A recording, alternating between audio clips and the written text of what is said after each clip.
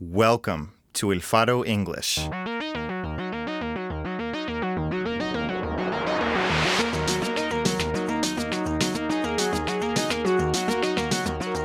Follow our channel wherever you get your podcasts to stream award-winning independent journalism from Central America.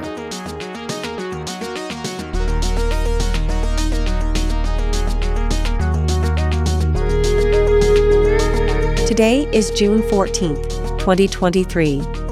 In this occasion, we share with you an article by Nelson Rauda. Bukele cuts 30% of assembly seats and 83% of mayor's months before elections, published in elfaro.net, in its English edition.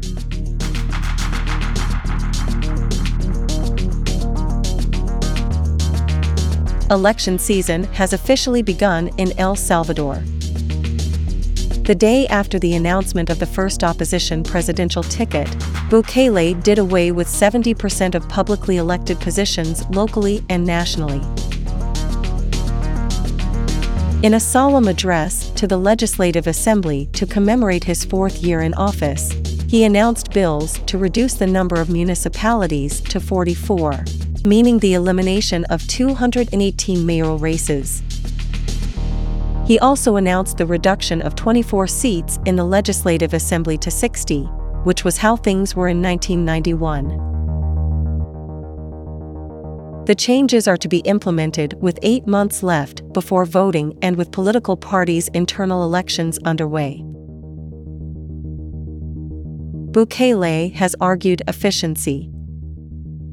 We won't have 262 mayors and municipal councils, nor their managers, positions of trust, assistants or assistants to the assistants, the president said. He also pointed to the corruption of some mayors as a reason to enforce the change, the same argument he used in 2021 to purge a third of the country's judges, which allowed him a majority takeover of the judicial branch. In his speech on Thursday night, he referred to the judges' removal as a cleansing. For the Legislative Assembly, he pointed to the number of seats before what he has called the fake 1992 peace accords. ARENA and FMLN added those seats to ensure their friends a position without losing theirs, the president said. The reduction of municipalities has been the subject of a technical discussion for decades. Different administrations since the 90s explored the idea, but never followed through. Now, the timing raises suspicions about electoral motives. The announcement comes barely 24 hours after Virginia-based lawyer Luis Parada and historic human rights advocate Celia Medrano announced their bid to lead a unified opposition ticket against Bukele with Party Nuestro Tiempo. El Faro revealed the candidacies of Parada, who Bukele praised in 2018 for saving El Salvador millions of dollars in international arbitrage, and Medrano 10 days ago. The opposition alliance had set a goal of 30 seats at the next Legislative Assembly, currently enough to limit the scope of the ruling party's two-thirds supermajority. The reduction means that more votes will be needed to guarantee any seat.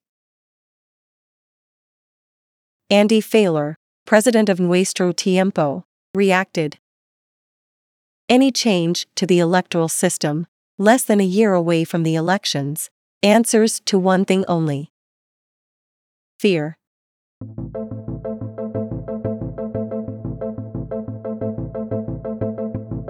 Eliminating 83% of mayors benefits Bukele in perhaps the only front where he has underperformed. Polling shows that more than half of the country would like to change its mayor, a cold shower to Bukele since his party won 150 city hall races in 2021.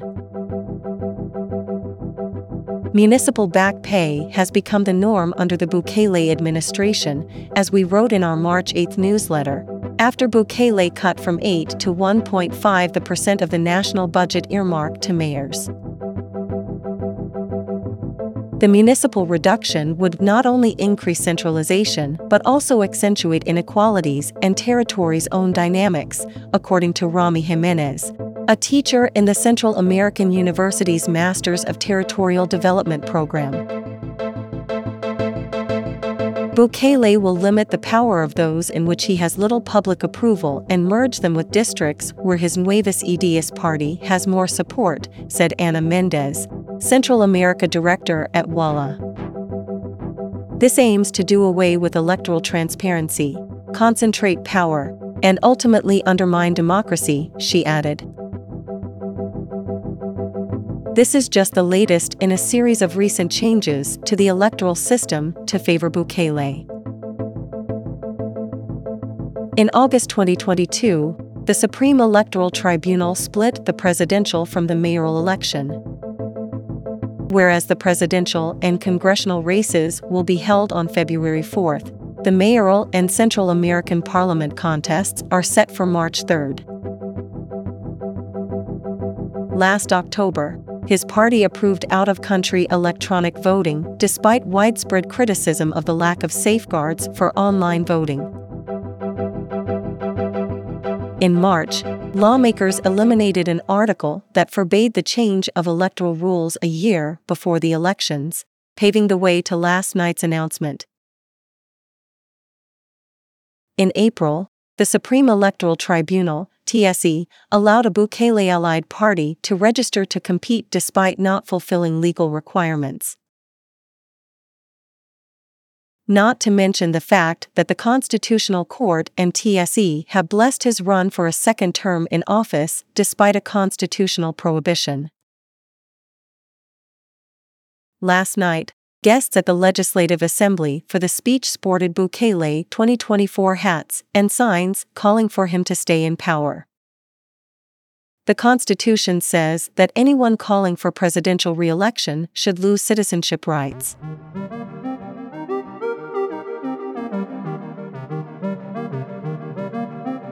Bukele's final flourish in what should have been his last anniversary speech as president was to reveal a law enforcement operation, in real time, to seize the assets of Alfredo Cristiani, the last of the living Salvadoran presidents who hadn't been indicted. Cristiani, the one who negotiated and signed the peace accords in 1992 to close the 12-years-long civil war, is at the same time a symbol of the old oligarchy and neoliberal policies, including the privatization of banks and other public companies in the early 90s. Bukele next announced a war against corruption, 2 years after expelling the International Commission Against Impunity. He dismantled the commission, whose installation was a key campaign promise, after it began looking into his own administration's gang negotiations, pandemic graft, and other corruption schemes. The operation against Cristiani, the supposed face of this new enemy, also pointed to the lack of separation of powers in El Salvador. It was the president, not the attorney general, who announced the action, as if it had been ordered by Casa Presidencial. The accusations against Cristiani aren't clear. The choreography ended with the cameras of the public television network raiding Cristiani's properties together with the police. Bukele mentioned in his speech the former president's Santa Elena mansion, his lake house, and Santa Lucia drugstore. Later, the AG's office said they seized properties worth an estimated $10.6 million. The broadcast of his speech showed senior officials and ruling party legislators clapping at several moments, including the president's promise to prosecute corrupt actors. Minister of Health Francisco Alabi, who during the pandemic bought $225,000 of medical supplies from a company run by his family, was shown cheering. Press Secretary Ernesto Sanabria, publicly questioned by Bukele's security advisor Alejandro Maisont for his luxury shopping a couple of weeks ago, was in the shot. Not pictured were Vice Minister of Security Osiris Luna, who embezzled $1.6 million in COVID-19 emergency food supplies, or Bukele's chief of cabinet, Carolina Racinos, who the U.S. Treasury named head of a multiple ministry, multi-million-dollar corruption scheme. It would appear, unofficially, that the 2024 campaign has begun.